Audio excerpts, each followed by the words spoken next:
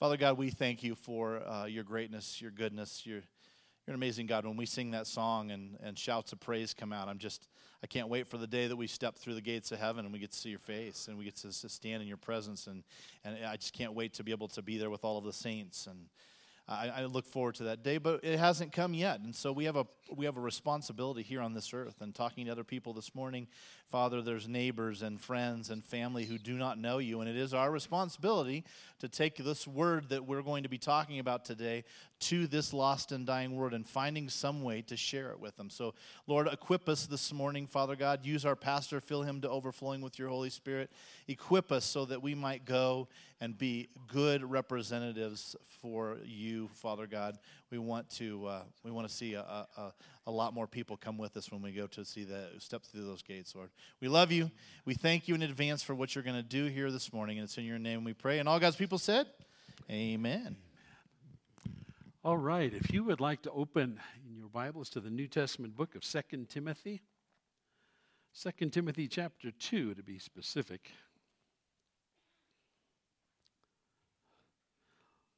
Paul, as he writes this letter, is in chains in the Mamertine dungeon in Rome awaiting execution, and everyone has deserted him. He mentions Phygelus and Hermogenes by name. Their departure must have wounded him very personally and very deeply, or he wouldn't have named them by name. The same has happened to you. As people have come and gone into your life, people that have wounded you. Wounded sheep generally wound other sheep, though.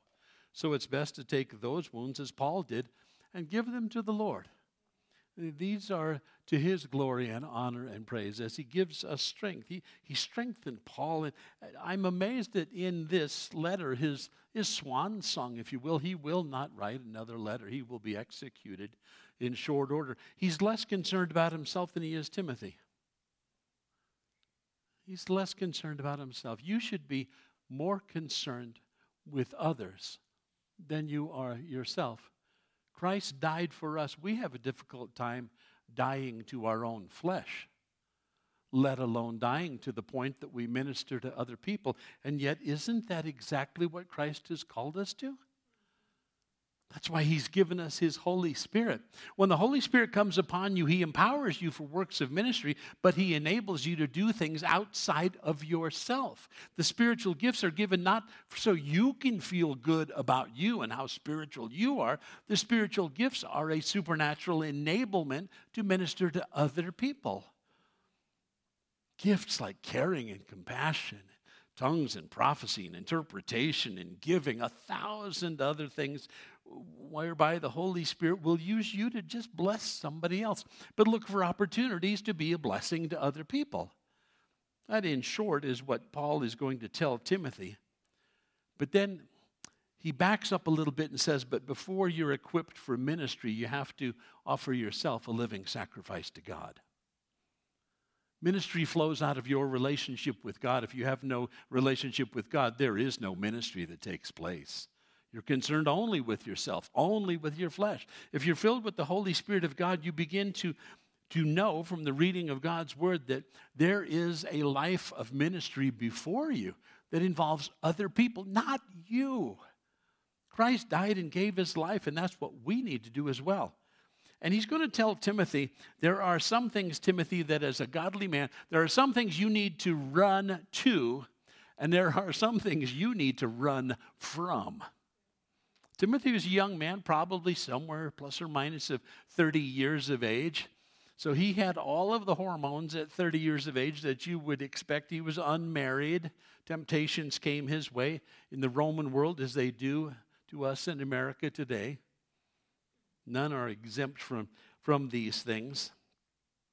He mentions not only Phygelus and Hermogenes by name and indicating by them that he had been so desperately wounded, but God took care of that wound by sending another guy by the name of Onesiphorus, who was a friend that sailed over 800 miles across the Aegean Sea and then traveled overland, hunting down Paul. Rome was a huge city, over 400,000 slaves, over 200 freedmen made up that city, that capital city of the Roman Empire in that day. And this guy went from jail to jail, and court to court, and place to place until he found Paul. God made sure that he found his destination.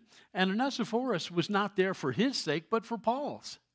So when Satan removes somebody from your life that leaves a wound, know this: he's going to send you somebody that will attend to that wound. In the meantime, don't grow bitter. Don't become angry. Don't take things into your own hands. Trust God. Trust God. There's always a brother and a sister that are willing to come alongside of you and minister. Of a necessity, you have to be transparent. Would you pray for me? Would you help me? Would you come alongside me? I'm really struggling with this issue or that issue. That's all it takes, is somebody with just enough compassion to say, can I help you? Is there something I can pray for you about? You can do that at home. You can do that in the workplace. You can even do that in a Walmart parking lot. If you're looking for those kind of opportunities, what a godsend this man Onesiphorus was. And in his letter, Paul is not throwing a pity party. All he wants to do is encourage someone else by the name of Timothy. Somebody else. He's unconcerned with himself. Timothy will inherit Paul's ministry. And what kind of encouragement does Paul offer him? A couple of words. Stay strong. Stay strong. How do you do that? Dependent upon God in praise and worship, the reading of His Word, in fellowship, in communion, all of the four things that made the early church strong in Acts chapter 2. Do those things. Stay strong. Because all you have to do to grow weak is nothing. Your muscles spiritually dry up. If you don't use them, you lose them.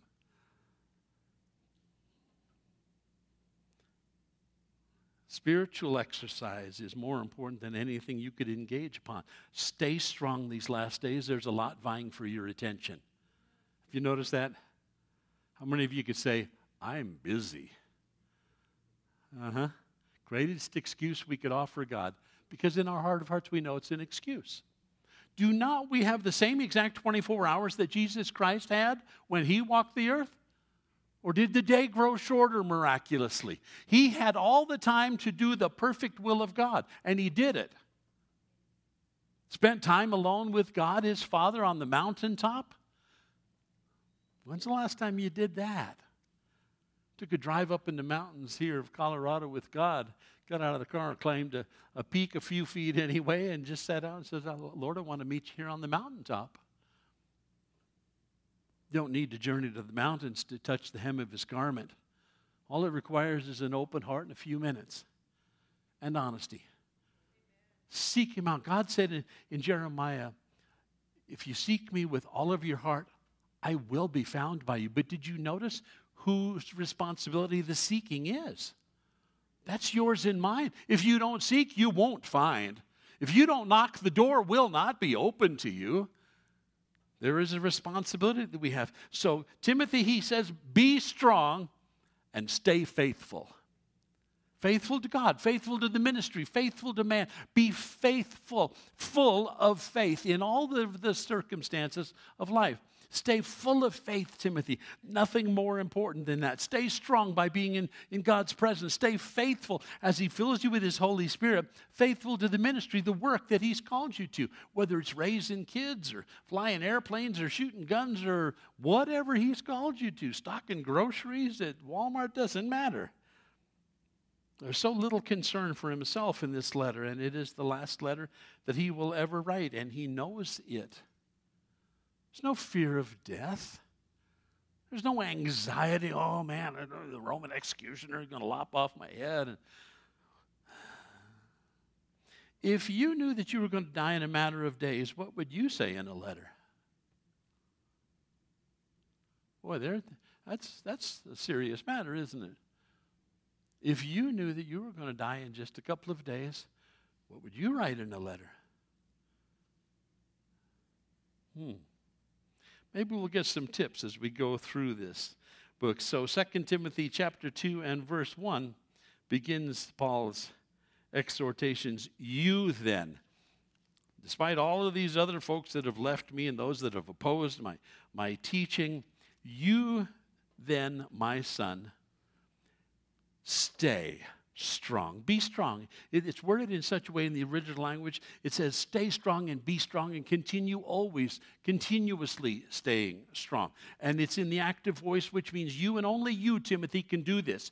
You have to stay strong. God has done his part. He has sent his son. He's given his Holy Spirit. Did you know that a lot of this is upon you and I now? We can't earn our salvation. That's not what I'm saying. But we can stay strong. But that takes willful pursuit, doesn't it? I don't know how many of you are hunters or fishermen and look forward to those seasons that come along in Colorado.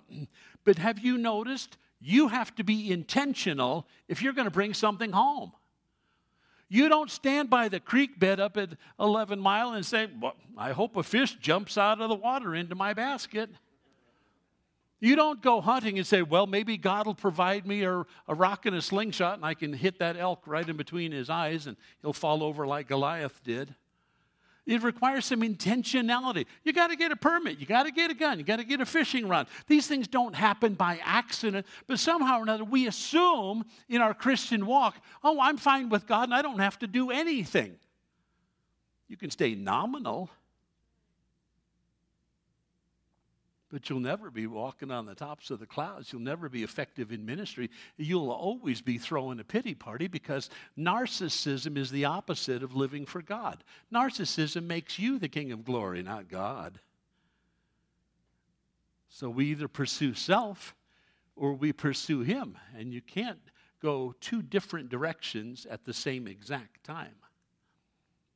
So he's going to encourage Timothy.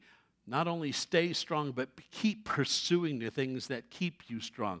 Stay strong in the grace that is in Christ Jesus. So it's all about Jesus, isn't it? It's all about Jesus, pursuing him. Keep on being strengthened by God, Timothy. Keep in touch with that source of power, is what he's saying. And we have to understand that Christ is the only source for power there is in this life.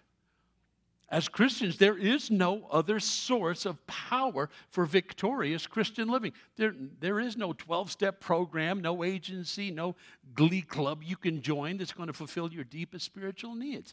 It's only found in Christ.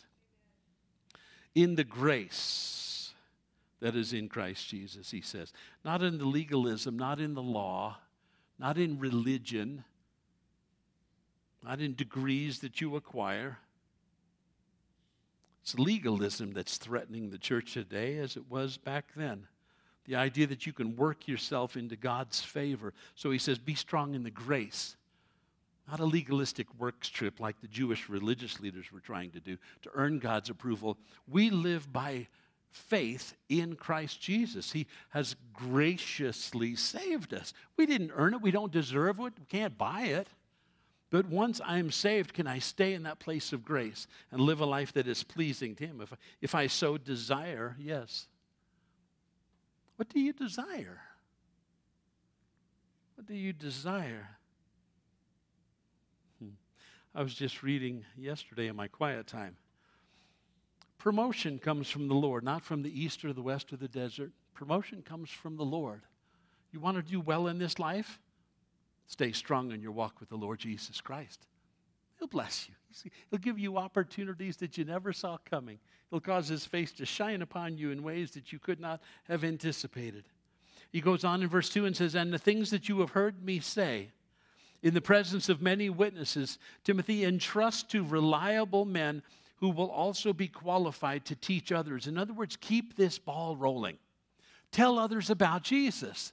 Encourage faith in their hearts. But Timothy had been listening to Paul for years, had accompanied him on his last two missionary journeys.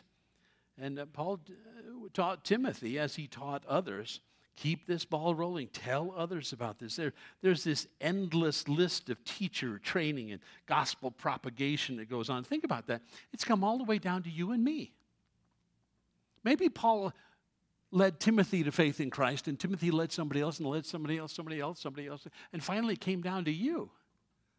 That's an amazing chain. I've often wondered, are we going to someday, in our glorified bodies standing before the Lord, are we going to get tapped on the shoulder and go, Pastor Jim, I don't think you remember me, but you know, the first 6 months you started your church, I came and visited once, and I never came back, but on that day I got saved. On that day I got saved and went on and did this or did that. And the army took me here or took me there as a missionary all over the world. But everywhere I went, I knew that Jesus had changed my life. And I just wanted to say thank you. Wouldn't it be neat if there was a long line of people in heaven just wanting to say thank you to you when you get there? Wouldn't that be cool? You love Jesus. That smile you gave me, that prayer in church that day that I really needed, that attaboy. I can hear you singing at the top of your lungs. It just blessed my socks off, encouraged faith in my heart. Be a blessing. Keep passing that on. The joy of the Lord can be contagious. But looking like you were weaned on lemons is contagious too. Don't bring that to church. Don't bring that to church. Bring your happy face. Bring your game face. This is about Jesus. This is about blessing each other, encouraging each other. And keep on passing it on to other people. That's why we are here. We are God's method of telling the world about God. We are his method. He could have chosen angels. I think by and large the church has done a real poor job of evangelizing planet Earth.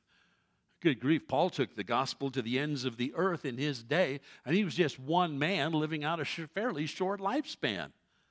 And we, with telephones and computers and all of these devices that we could quickly scale the highest mountains and sail the furthest seas, why haven't we taken the gospel to every man, woman, and child on the planet?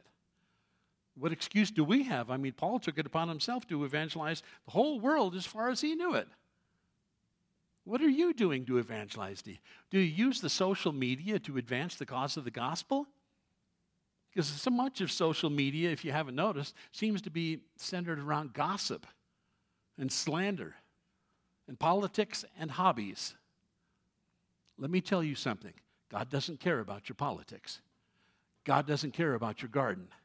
He doesn't care about your hobbies. He doesn't care about your social media contacts or how many people like you or dislike you or have friended you or unfriended you. God does not care about these things. I know you're thinking, that's blasphemy, Pastor Jim. Don't you know how revered our cell phones are? Makes a poor God. Makes a poor God. Glorify God on using those things. We have all of these things at our disposal today, but use them for God's glory. Not yours. Use them for God's glory. Facebook, use it for God's glory. Encourage faith in people. Send out little soul vitamins on a regular basis just to encourage other people. Spend time with God. And you can do that without your cell phone. You do it best when you turn your cell phone off. Some of you have a panic look on your face already. Turn my cell phone off. Are you kidding? That's my life. No, it isn't. Jesus Christ is your life. Jesus Christ is your life. The world tells you it's your cell phone. If it is, you don't have eternal life. You have cell phone life.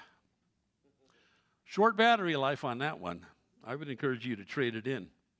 Verse 3, endure hardship. This is such a fascinating word in the language. It starts off with soon, the preposition that means together. That's where we get the word symphony. Let's do this together. Kako is the center of the word. Bad stuff. We go through bad stuff together. That's the picture of the church. And it ends with this word pathos, which is where we get the word pathos. Because you care. Because you have a soft heart. Let's come alongside of each other when we go through the inevitable bad stuff that happens to good people. Let's do this together. That's what the church is about. It's not an individual pursuit. It's a group sport. Endure hardship, he says. He'll touch on that here a bit more. Endure hardship with us like a good soldier of Jesus Christ. No one serving as a soldier gets involved in civilian affairs. He's going to give us 3 examples here, and I like this because we live in a military community. This is important as to what he says. Endure hardship like a good soldier, not of the Roman legions, not even of the United States Army. Be a good soldier of Jesus Christ. Paul often described himself as a prisoner, not of Rome, but a prisoner of Jesus Christ. That's your identity. Who you work for, the people that sign your paycheck, that's not your boss. Jesus Christ is. That's why it says, in all that you do, do it as unto who? The Lord. The Lord. That's who your real boss is. That's who's looking over your shoulder. Your immediate superior officer or that drill sergeant that's drilling you, that's not your boss. Do all of your work as unto the Lord. Endure hardship like a good soldier of Jesus Christ. A Roman soldier's single-minded purpose, his rigorous discipline, his unquestioned obedience was to his commanding officer. It was the centurions that held the Roman legions together. It wasn't the emperor. It wasn't the high-ranking generals of the army. It was the common, it was the top sergeants, if you will, that held the whole army together. What an example. You want to please your commanding officer, who is Jesus Christ? That's what I want to follow. But be a good soldier of Jesus Christ. Soldiers, when they're engaged in battle, are not entangled with the affairs of daily life. They don't allow the cares of this world to choke out their mission assignment. Well, your mission assignment will last until the trumpet sounds and God calls you home. So stay faithful, stay diligent. My desire is the same as this one. Look at verse 4. No one serving as a soldier gets involved in civilian affairs. He wants to please his commanding officer. That's my desire. I want to please my commanding officer. I understand who my boss is.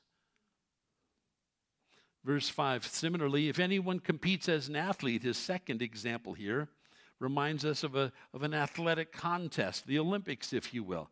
He does not receive the victor's crown unless he competes according to the rules. According to the rules. There's a right way and a wrong way to do life and ministry. Do it the right way. Be a godly husband. Be a godly wife. Be a godly child. And someday, the victor's crown will be ours. That's what he refers to there in verse 5. The winners of the Olympic Games would get a plated wreath of plants around, a little circlet of vine around their head, and an attaboy from the local authorities in Rome, Caesar himself.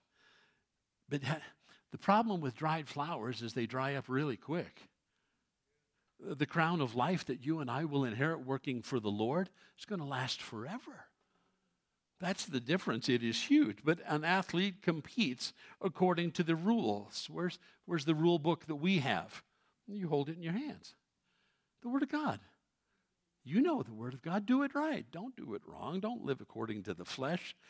The crown that awaits us in verse 5, it's a Stephanos. It's the competitor's crown, the victor's wreath, as opposed to Christ's diadem, the king's crown. And like all athletics, it requires strong qualities of discipline, self-control, endurance, a certain mental toughness. Be a good spiritual athlete. God's not impressed by how far you can run in the flesh, but be a spiritual athlete. That pleases him greatly. And the third example, verse 6, is that of a farmer. The hard-working farmer should be the first to receive a share of the crops. Hard-working. I've got that one italicized in mine. Hard-working as opposed to people that are lazy or idle or unengaged. Farming is not for the weak-minded or weak-willed or weak-backed. Farming in the first century was terribly hard. They didn't have combines. They didn't have seed sowing machines. They didn't have irrigation systems.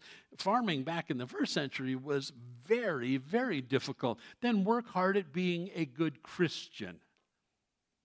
He's the first to receive the share of the crops, as we will be among the first to receive our eternal reward when the trumpet sounds.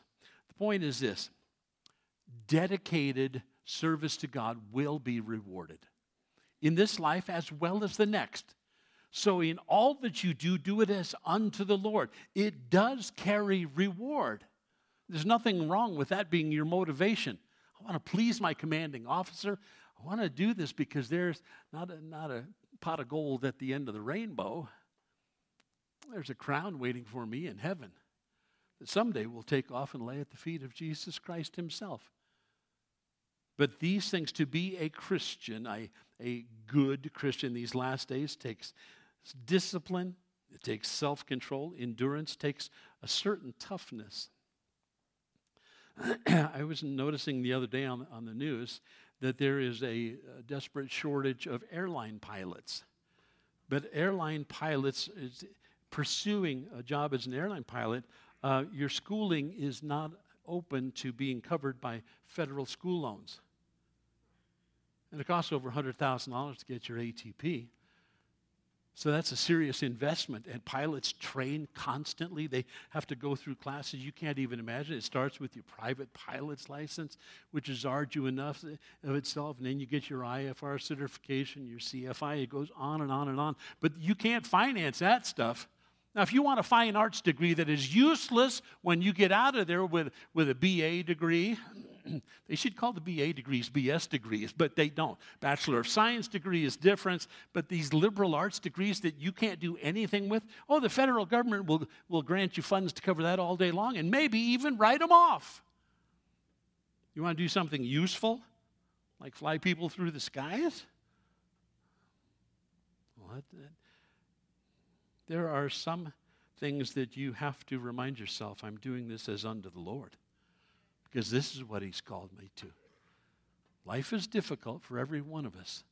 But I noticed that as I've had many friends that were professional pilots over the years, it takes discipline. It takes hard work. You got to crack a lot of books. You got to make a major investment of time and energy and money. Do we do that with Jesus Christ? Do we pursue him as vigorously as we do our employment ends? Verse 6 puts the emphasis on hard working.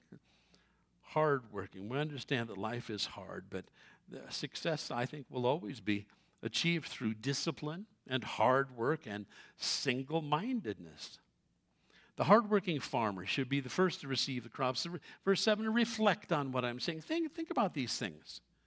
For the Lord will give you insight into all of this. It's really simple. You're a soldier, please God.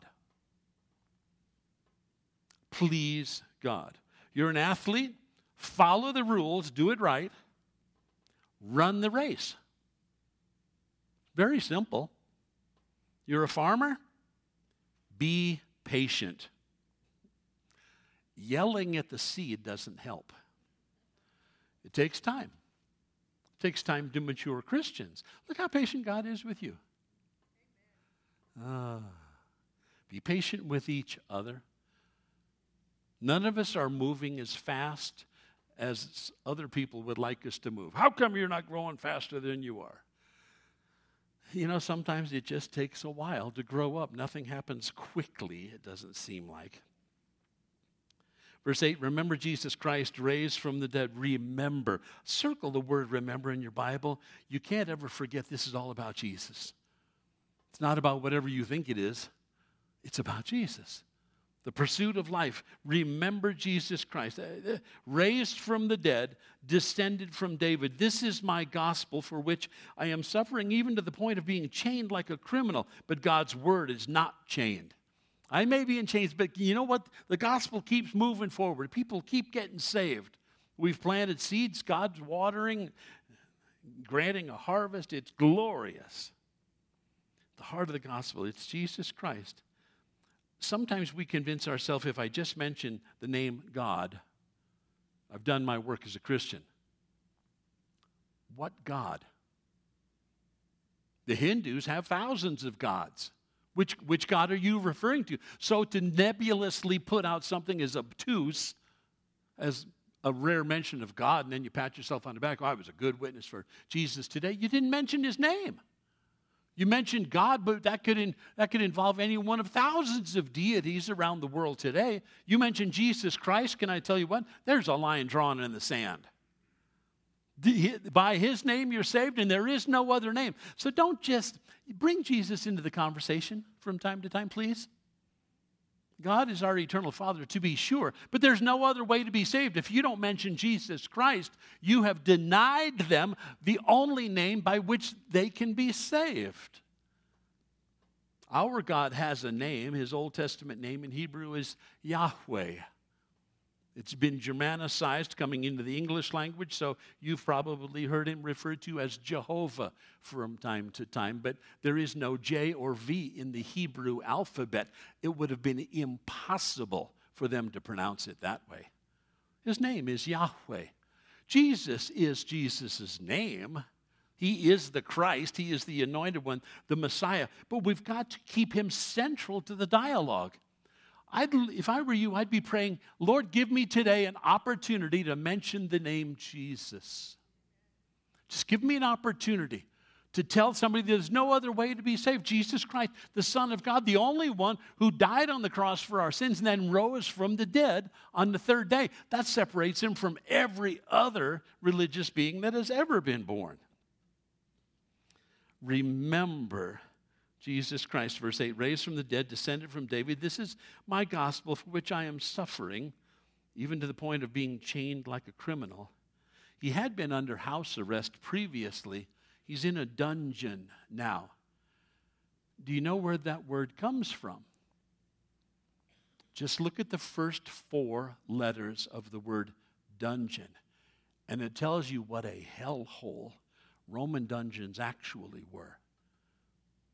They are more despicable and filthy, rat-infested, horrendous smelling, uncomfortable, dark, dank, cold than you and I could ever imagine.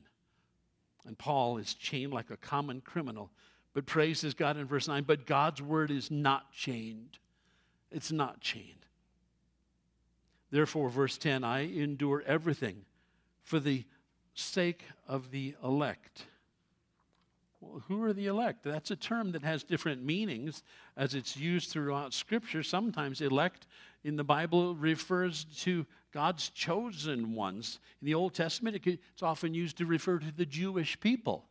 In the New Testament, to Christians, sometimes applied to Jewish converts or Gentiles. Sometimes it even refers to those that are going to be saved but are not yet saved. They can be described as, in 1 Timothy 5:21, there are elect angels, and there are fallen angels that we call demons. Because of the elect, I endure everything, Paul says, that they too may obtain the salvation that is in Christ Jesus with eternal glory. God knows those who are his. You and I may not. So we share the gospel with everybody, and some receive that. And that seed's planted in their heart, bears fruit. They are the elect. Here's a trustworthy saying, he goes on to say it in verse 11.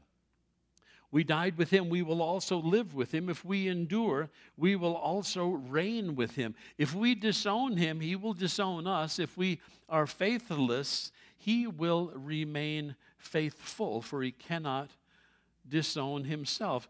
Some have suggested this is a hymn in the first century church. Sure is phrased that way in the original language. It bears the marks of a hymn that was sung in the early church. If we're dead with Christ, we will live with him. Have you died to the world? Have you been crucified with Christ? Or do you still live for the flesh? Our physical bodies may die, but our spirits will go on to new heavenly bodies. Amen. I can't wait. Jesus had said in John 11:26, I am the resurrection and the life. Do you realize Muhammad never said that about himself? Buddha never said that about himself. That was never claimed for any of the Shinto deities, and yet millions, billions are deceived by those false religious systems. There are not many paths to God. Jesus said there's one. He said, I am the way, the truth, and the life, eternal life, and no one comes to the Father except through me. Narrow is the gate that leads to heaven. Broad is the path that leads to destruction, and many find it. But Jesus said to Lazarus' sister, I am the resurrection and the life. He who believes in me will live even though he dies. He's going to live forever. And whoever lives and believes in me will never die. Do you believe this? Do you believe this? With all of my heart, I believe this. That gives me such an unshakable confidence in him. Jesus has come. He has set us free. If we suffer, we'll also reign with him. Paul was suffering for Christ at the very time he wrote this letter here. We may not believe in Christ, but he is still who he is. He is faithful to perform what he has said that he is. But I would like to draw your attention briefly to verse 12. Look at there, 2 Timothy 2:12. If we endure, we will also reign with him. But if we disown him, he will disown us. Jesus had said exactly the same thing in the Gospel of Matthew. If we are faithless, he will remain faithful, for he cannot disown himself. Verse 12 is to me a wake-up call to backslidden Christians. It is possible to fall away from the Lord. Or these warnings about not falling away from the Lord fall on deaf ears. In Matthew 10 and verse 22, Jesus said, all men will hate you because of me, but he who stands firm to the end will be saved. Persevere Christians, I've known so many that have just walked away from the Lord, walked away from the church, started acting and thinking and conducting themselves just like the world does, and they think it's okay. Well, we smoke a little dope, we do a little drugs, we don't go to church, we don't read, we don't pray, but we're all okay with God. I think that's self-deception. Jesus said only those who stand firm to the end will be saved. My heart grieves over those that have walked away from their faith in recent years. Since COVID, realize that half the people that left because of COVID never came back. Half of the people that left churches during COVID never came back, just as Satan wants. That's why all the churches are half empty these days. Satan has done a masterful job of taking Christians out of the body of Christ. They are ineffectual. There is no joy. There is no love. There is no victory. There is certainly no evangelism done by those people. How it must break the heart of God that those that he died to save can't be bothered with him anymore. In verse 32 of Matthew 10, Jesus said, whoever acknowledges me before men, I will also acknowledge him before my Father in heaven. But whoever disowns me before men, I will disown him before my Father in heaven. Well, there's a lot on the line there, isn't there? Don't deny Christ. If somebody asks you, are you a Christian? Think your answer through carefully. That's not the time to be politically correct. That's the time to stand firm in your faith.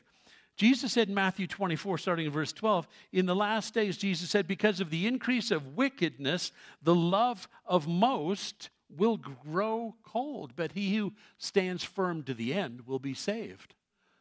We're living in that day and age where there's lots of Christians where their love just seems to have grown cold. Their love of God, their love of church, their love of family, their love of service. They live for themselves and they've been engaged in the sins of the world, and they have convinced themselves that all is okay, but it is not.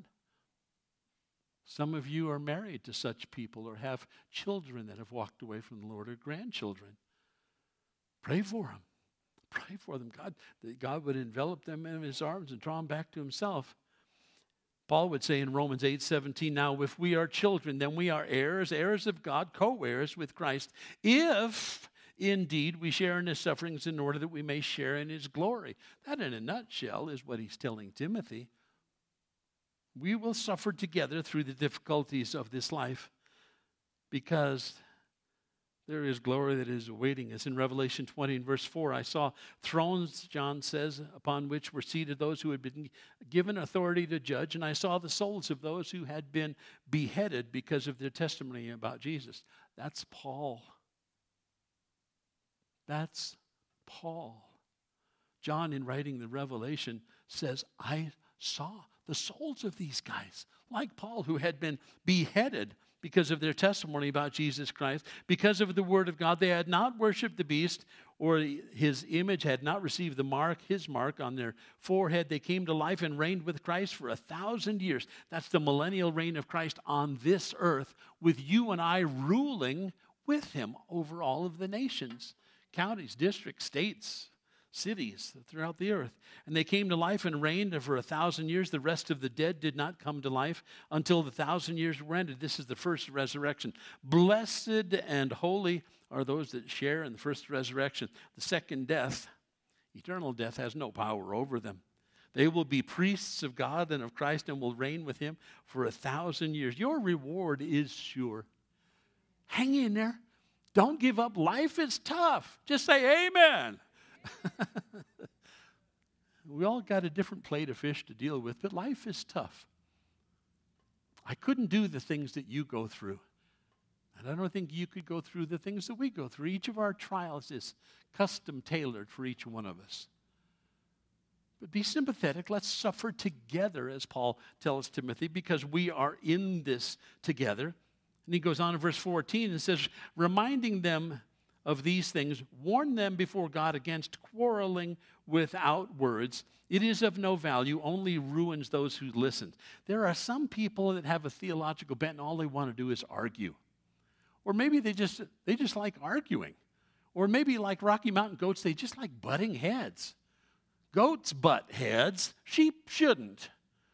Don't argue. Don't argue. Verse 15, do your best to present yourself to God as one approved, a workman who does not need to be ashamed and who correctly handles the word of truth. Correctly handles. Present tense, do it and keep on doing it. Active voice, only you can do this, Timothy. Make sure you handle the word of God rightly. Don't twist it. Don't take it out of context. Don't massage its meaning to accomplish your flesh. Correctly handle the Word of God. And I think that's incumbent upon you and I, because the Word of God, I'll tell you what, it was written by somebody to somebody. That's specific. You should have some kind of a handle on that. Any good study Bible will help you do that. But a text without a context is a pretext. Understand that. So you're not free to lift the word of God out and say, well, this is what it means to me. I don't care what your flesh says it means to you. It has a context. It's written in a passage by somebody to somebody. You can't take it out of there and say, well, I'm going to say it means this or that. That's heresy. That's what false teachers do. There's a context behind this text that we have in our hands. There is history, culture, background, language, all of which make for a right interpretation so you can make a proper application. Sometimes we get the cart before the horse. I don't know what it means, don't know who wrote it, don't care. I lifted these 3 words out of the middle of that sentence, and that's mine. I'm claiming it. Maybe you should read the rest of the sentence. Maybe you should read a couple of sentences before that and after that. Are you sure that you're claiming what it means in a right interpretation? Only then can you make a right application. So much Scripture is lifted from the text. Health, wealth, and prosperity teaches, oh, I saw this Scripture over here. God wants you healthy, wealthy. Really? Read the rest of the context. If Scripture interprets Scripture, maybe you should do a little homework on that before you embrace that kind of corrupt theology. Look carefully what it said. That's the problem with watching people on TV or listening to them on social media and stuff like this. They'll quote verses all over the place. There is safety in looking at the Word of God verse by verse, chapter by chapter. There's a safeguard that is there. Because cherry pickers can take a scripture here, scripture there, and mold it all together like a big fat cherry pie with a lace top on it and tell you, well, this is biblical truth. No, it's not. No, it's not. I'll give you just one, for instance. This is a silly example, but follow me. There is a scripture that says Judas went out and hung himself. That's scripture.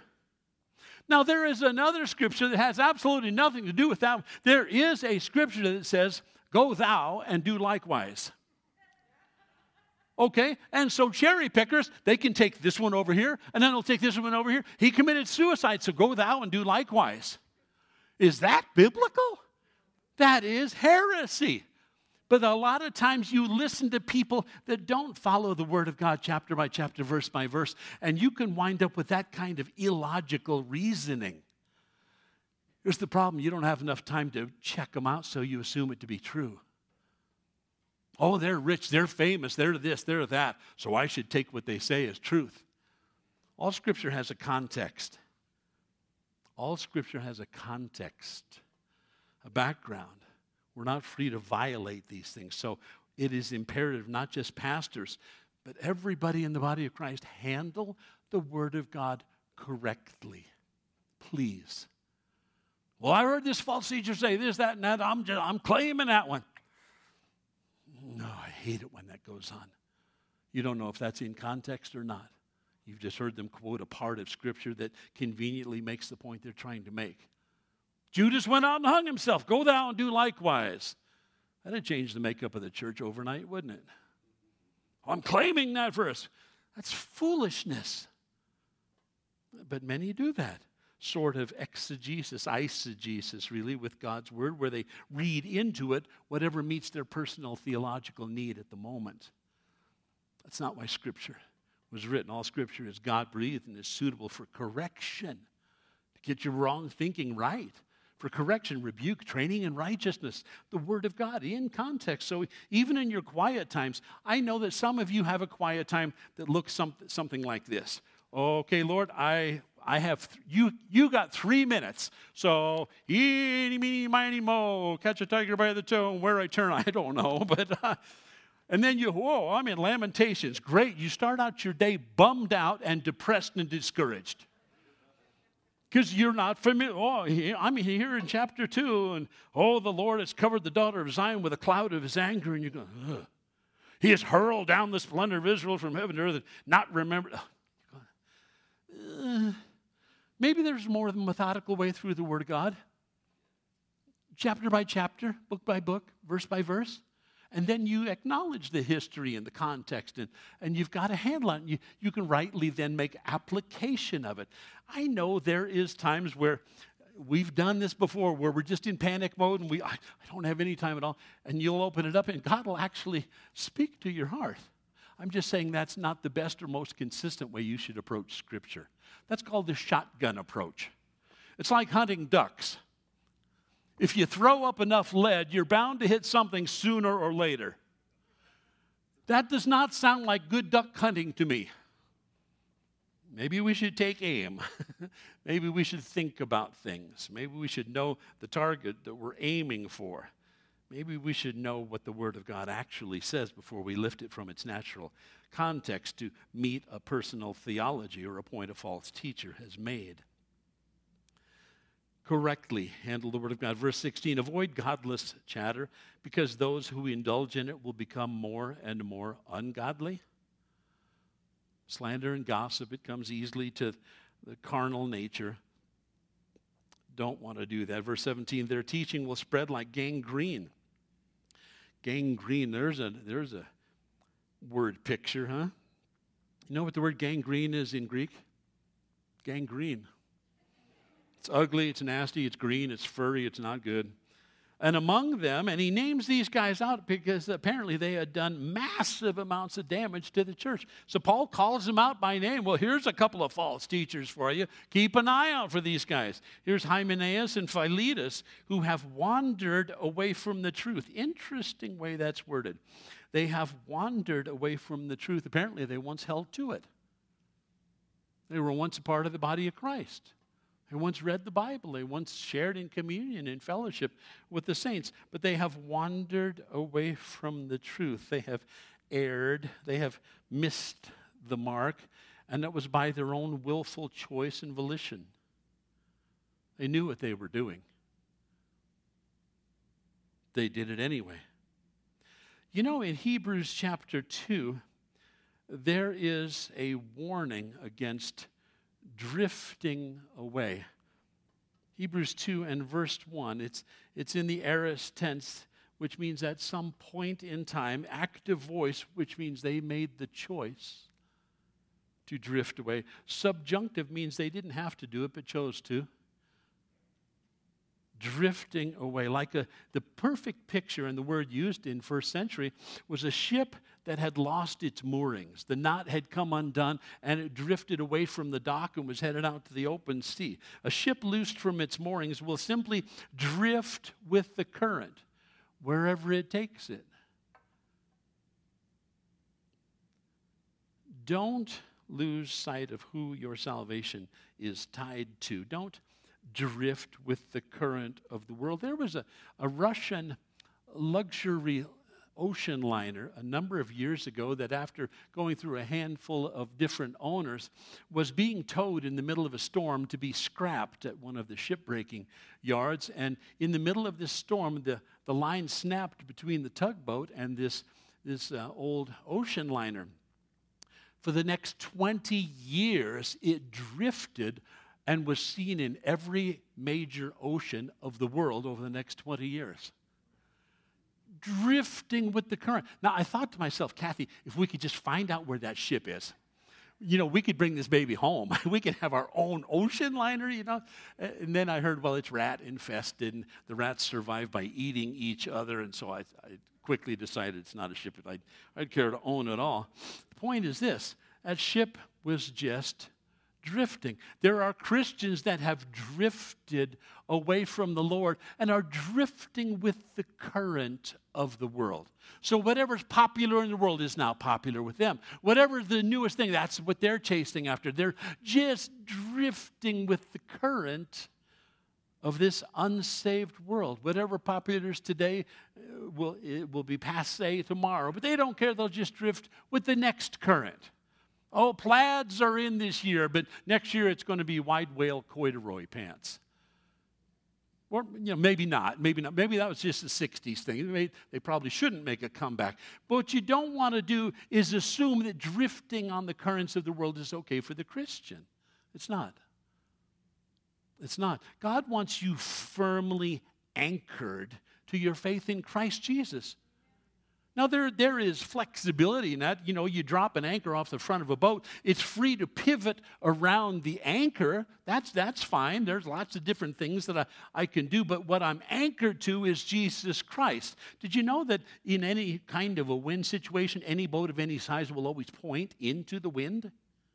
It's aerodynamically shaped that way, or in the case of ships, hydrodynamically shaped that way. It always heads into the wind. I'll tell you what, when you're anchored in Christ Jesus, you can face any headwind that comes your way at all. It won't upset you. It won't wash over your sides. You're heading into the storm. Jesus is asleep on the back of the boat, and we have peace because he's the navigator. But I'm anchored. I'm anchored in Christ Jesus. There should be an unshakable quality to your faith. There should be some bedrock down there that no amount of tectonic activity could misplace. You don't want to be a ghosted Russian ocean liner with rats on board just drifting with the current of the world. I made the mistake myself one time when I was going to school out in California. Boogie boards were the popular thing, so I had a boogie board and went out there in the middle of the day when you've got no tide at all. They come in the morning and the evening, so it was real calm, and I was out there foolishly waiting for a wave to come in. Waves don't come in the middle of the day, so I was just waiting and waiting and waiting. Decided to lay down on the board. Went to sleep. Woke up. Shore's 5 miles away. I thought, oh, my goodness. I couldn't see it. I drifted way down a long ways from the beach position. I didn't recognize the beach I was at. And I could see it in the distance, and I have drifted a long way. That's how subtle Satan's tactics are against you. You can close your eyes for 5 minutes, and you have drifted so far off your compass heading. I've shared this with you before. Rob will probably get a kick out of this. If you take off from LAX and you're headed for Hawaii and your compass heading's only off 1 degree, you'll miss the Hawaiian Islands by 300 miles. You'll never even see them. So a little deviation in your course plot of life can put you in a place where you don't want to be. Drifting is not a profitable place to be at all. You want to be anchored in Christ Jesus. It's imperative. And as Paul hands off the mantle to his young protege, there's this sense of urgency, this sense of importance. Nevertheless, verse 19, God's solid foundation stands firm, sealed with this inscription: the Lord knows those who are his, and everyone who confesses the name of the Lord must turn away from wickedness. That's worldliness. That's the things that the world says. Have you noticed how this whole LGBTQ plus thing is being rammed down your throat? You can't even watch Disney cartoons or animation without it being rammed down your throat. Buzz Lightyear is kissing on other people, and the red panda is coming out of the closet, and you're going, are you serious? It's not enough that they want to be accepted. Christ will accept them just as they are, but he died to deliver them from the sins that engulfed them. You and I cannot say, well, they're just looking for acceptance. No, they'd be looking for God if that were the case. And they would find acceptance there, not for their lifestyle, but care for their souls. They need Jesus. We live in the days of Sodom and Gomorrah. We must not accept the sin of the world as being the status quo and the normal for today, when only 1% to 2% engage in it at all. The tail is wagging the dog in the world today. The world has been founded upon Judeo-Christian principles and virtues, morals. We have lost our moral compass. We are adrift in a sewer of an ocean. We are in moral free fall in the world today, and the church cannot say that that is okay. Everyone who confesses the name of the Lord, you want to look at verse 19 carefully. Everyone who confesses the name of the Lord must turn from wickedness. I belong to God. I belong to God. In a large house, there are articles not only of gold and silver, but also of wood and clay. Some are for noble purposes and some for ignoble purposes. If a man cleanses himself from the latter, he will be an instrument for noble purposes, made holy. We're not holy in and of ourselves. That's Jesus' work. Useful to the master and prepared to do any good work. Made holy. We're set apart for the master's use. Useful to our master and prepared to do any good work. Notice whose responsibility it is to cleanse ourselves. Verse 21, if a man cleanses himself. It's your job and mine. Got a problem with pornography? You must cleanse yourself from that. You got a problem with drugs or alcohol or sexual promiscuity? You must cleanse yourself from these things. You cannot cling to them and cling to the Lord Jesus Christ. If a man cleanses himself from these things, will be an instrument for noble purposes, made holy, useful to the master, prepared for any good work. Now he's talking to a young man in verse 32, a 30-year-old. I try to think back that far, and I understand what he's talking about as he commands him. It's a command in the original language. Verse 22, Timothy, flee from evil desires of youth, and instead pursue righteousness, faith, love, and peace, along with those who call on the Lord out of a pure heart. There certainly are lusts that are peculiar to flaming youth. Timothy is probably less than 30 years of old, but notice that every one of us has a call to flee from some things and flee to other things. Flee from the things of the flesh and the things of the world. Run the other way as fast as you can. It's a picture of a guy who puts on his athletic shoes and runs as quickly as he can away from these evil desires of youth and run to pursuing righteousness, faith, love, and peace, along with those who call on the Lord. There's certain things you have to run from, and there's only one place you need to run to: Jesus Christ. Jesus Christ, who is the same yesterday, today, and forever. Call upon the name of the Lord. He'll come to your aid. Pursue these things, each one of us. Pursue righteousness. You have to pursue it because it doesn't just jump out of the lake into your fish box. That's not the way it works. Righteousness requires intentionality. You've got to put something in the flight computer before you're going to wind up at any given destination. You've got to input something. Wouldn't you be hesitant to get on board an airplane where the captain says, today we're taking off from LAX, and I think we're headed for Hawaii, but I'm not sure. I mean, quite frankly, any old destination would be fine, wouldn't it? I mean, wherever. Flight computer's broke, inertial navigational system inoperative. I threw my boot at my compass, I broke it. I don't know where we're going, but, trust me. You have to be intentional in pursuing righteousness, faith, love, and peace. It doesn't happen accidentally. You have to pursue it. You have to pursue it. Those who call on the Lord out of a pure heart. Verse 23, don't have anything to do with foolish and stupid arguments, theological or otherwise, because you know that they just produce quarrels. People fight over the dumbest things today.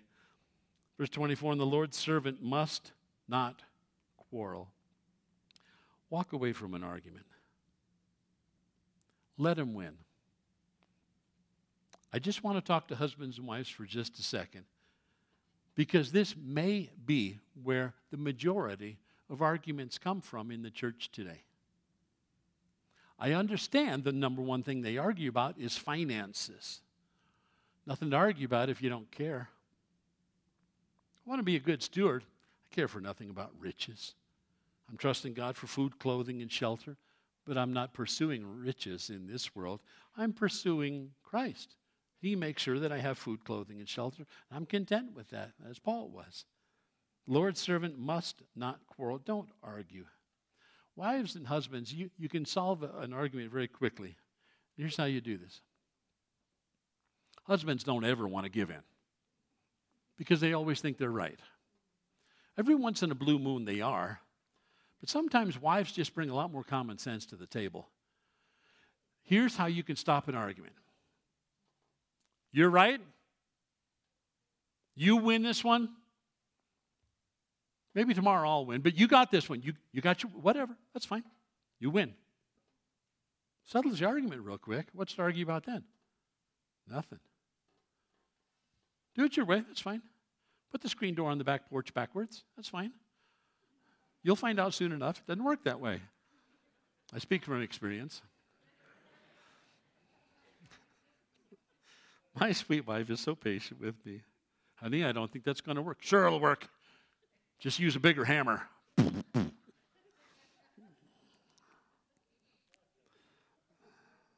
Yeah, I got you. I don't want to quarrel. When's the last time you had a quarrel? Do you even remember who won? What you were quarreling about? Where do we go to dinner tonight? I don't know. I want to go to Taco Bell. I want to go to Steaks. Who cares? I just want to eat. Lord's servant must not quarrel, verse 24. Instead, he must be kind to everyone. Kindness is a fruit of the Holy Spirit. The closer you get to him, the kinder you are. Be kind. Be kind to everyone. Able to teach. He's telling Timothy, you're taking over my ministry now. Able to teach, but do that by the power of the Holy Spirit. Don't be resentful of people that are resistant.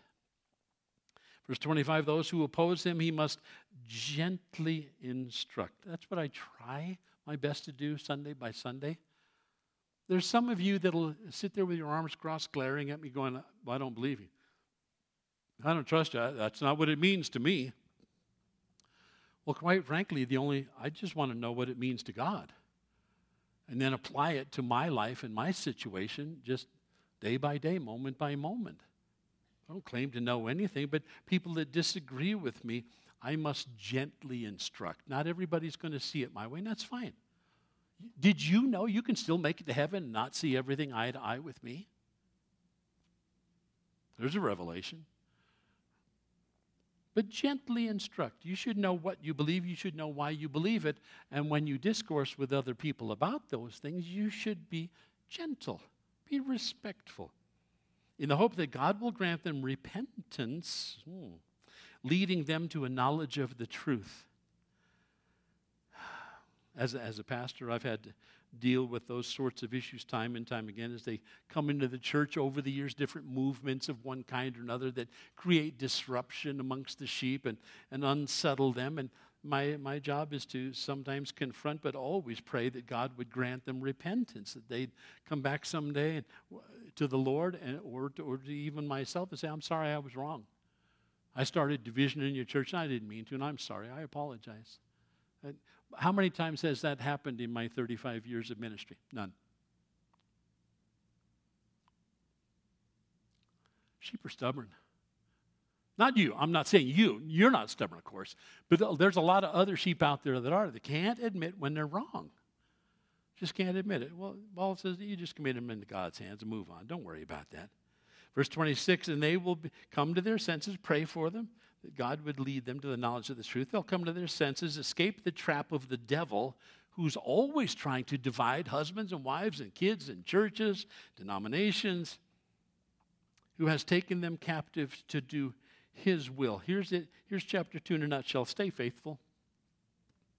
Stay faithful to the message, to the Lord, to yourself, to others. Stay faithful. Secondly, stay godly. Stay godly. Flee youthful lusts, impurity. Stay pure, undefiled from the things of the world, the things of the flesh. Stay undefiled. Do your level best. If we have a problem with impurity, remember in 1 John 1:8, if we claim to be without sin, we deceive ourselves. The truth is not in us. But if we confess our sins, he is faithful and just and will forgive us our sins and purify us from all unrighteousness. If we claim we have not sinned, we make him out to be a liar, and his word has no place in our hearts. But my dear children, I write this to you, John says, so that you will not sin. But if anyone does sin, we have one who speaks to the Father in our defense, Jesus Christ, the righteous one. He is the atoning sacrifice for our sins, not only for ours, but for the sins of the whole world. I think confession of sin coupled with a humble, repentant heart will always lead to restoration and victory. So stay faithful, stay godly, stay humble. That is all that God requires of you today. But be intentional in pursuing God so that these things can be a part of your life. They don't happen accidentally. Be intentional. Let's stand and close in prayer, shall we? Get you guys out of here in time for lunch. Lord God Almighty, you were so patient with Paul. He had as many shortcomings, I think, as any of us. Paul was so patient with Timothy, and here in this swan song encourages this young man to simply stay faithful, to pursue spirituality, to walk in humility and repentance all the days of his life. Help us to do the same. I don't ever want to be proud or arrogant or boastful or stubborn like a mule. Lord, I want to be yielded and soft, kind and gentle towards those that agree with me or disagree with me. It doesn't matter. You've called us to exercise the fruit of your Holy Spirit, love and joy, peace, patience, kindness, goodness, faithfulness, gentleness, and self-control. So we commit ourselves into your hands this morning as we close in song, Heavenly Father, in Jesus' precious name.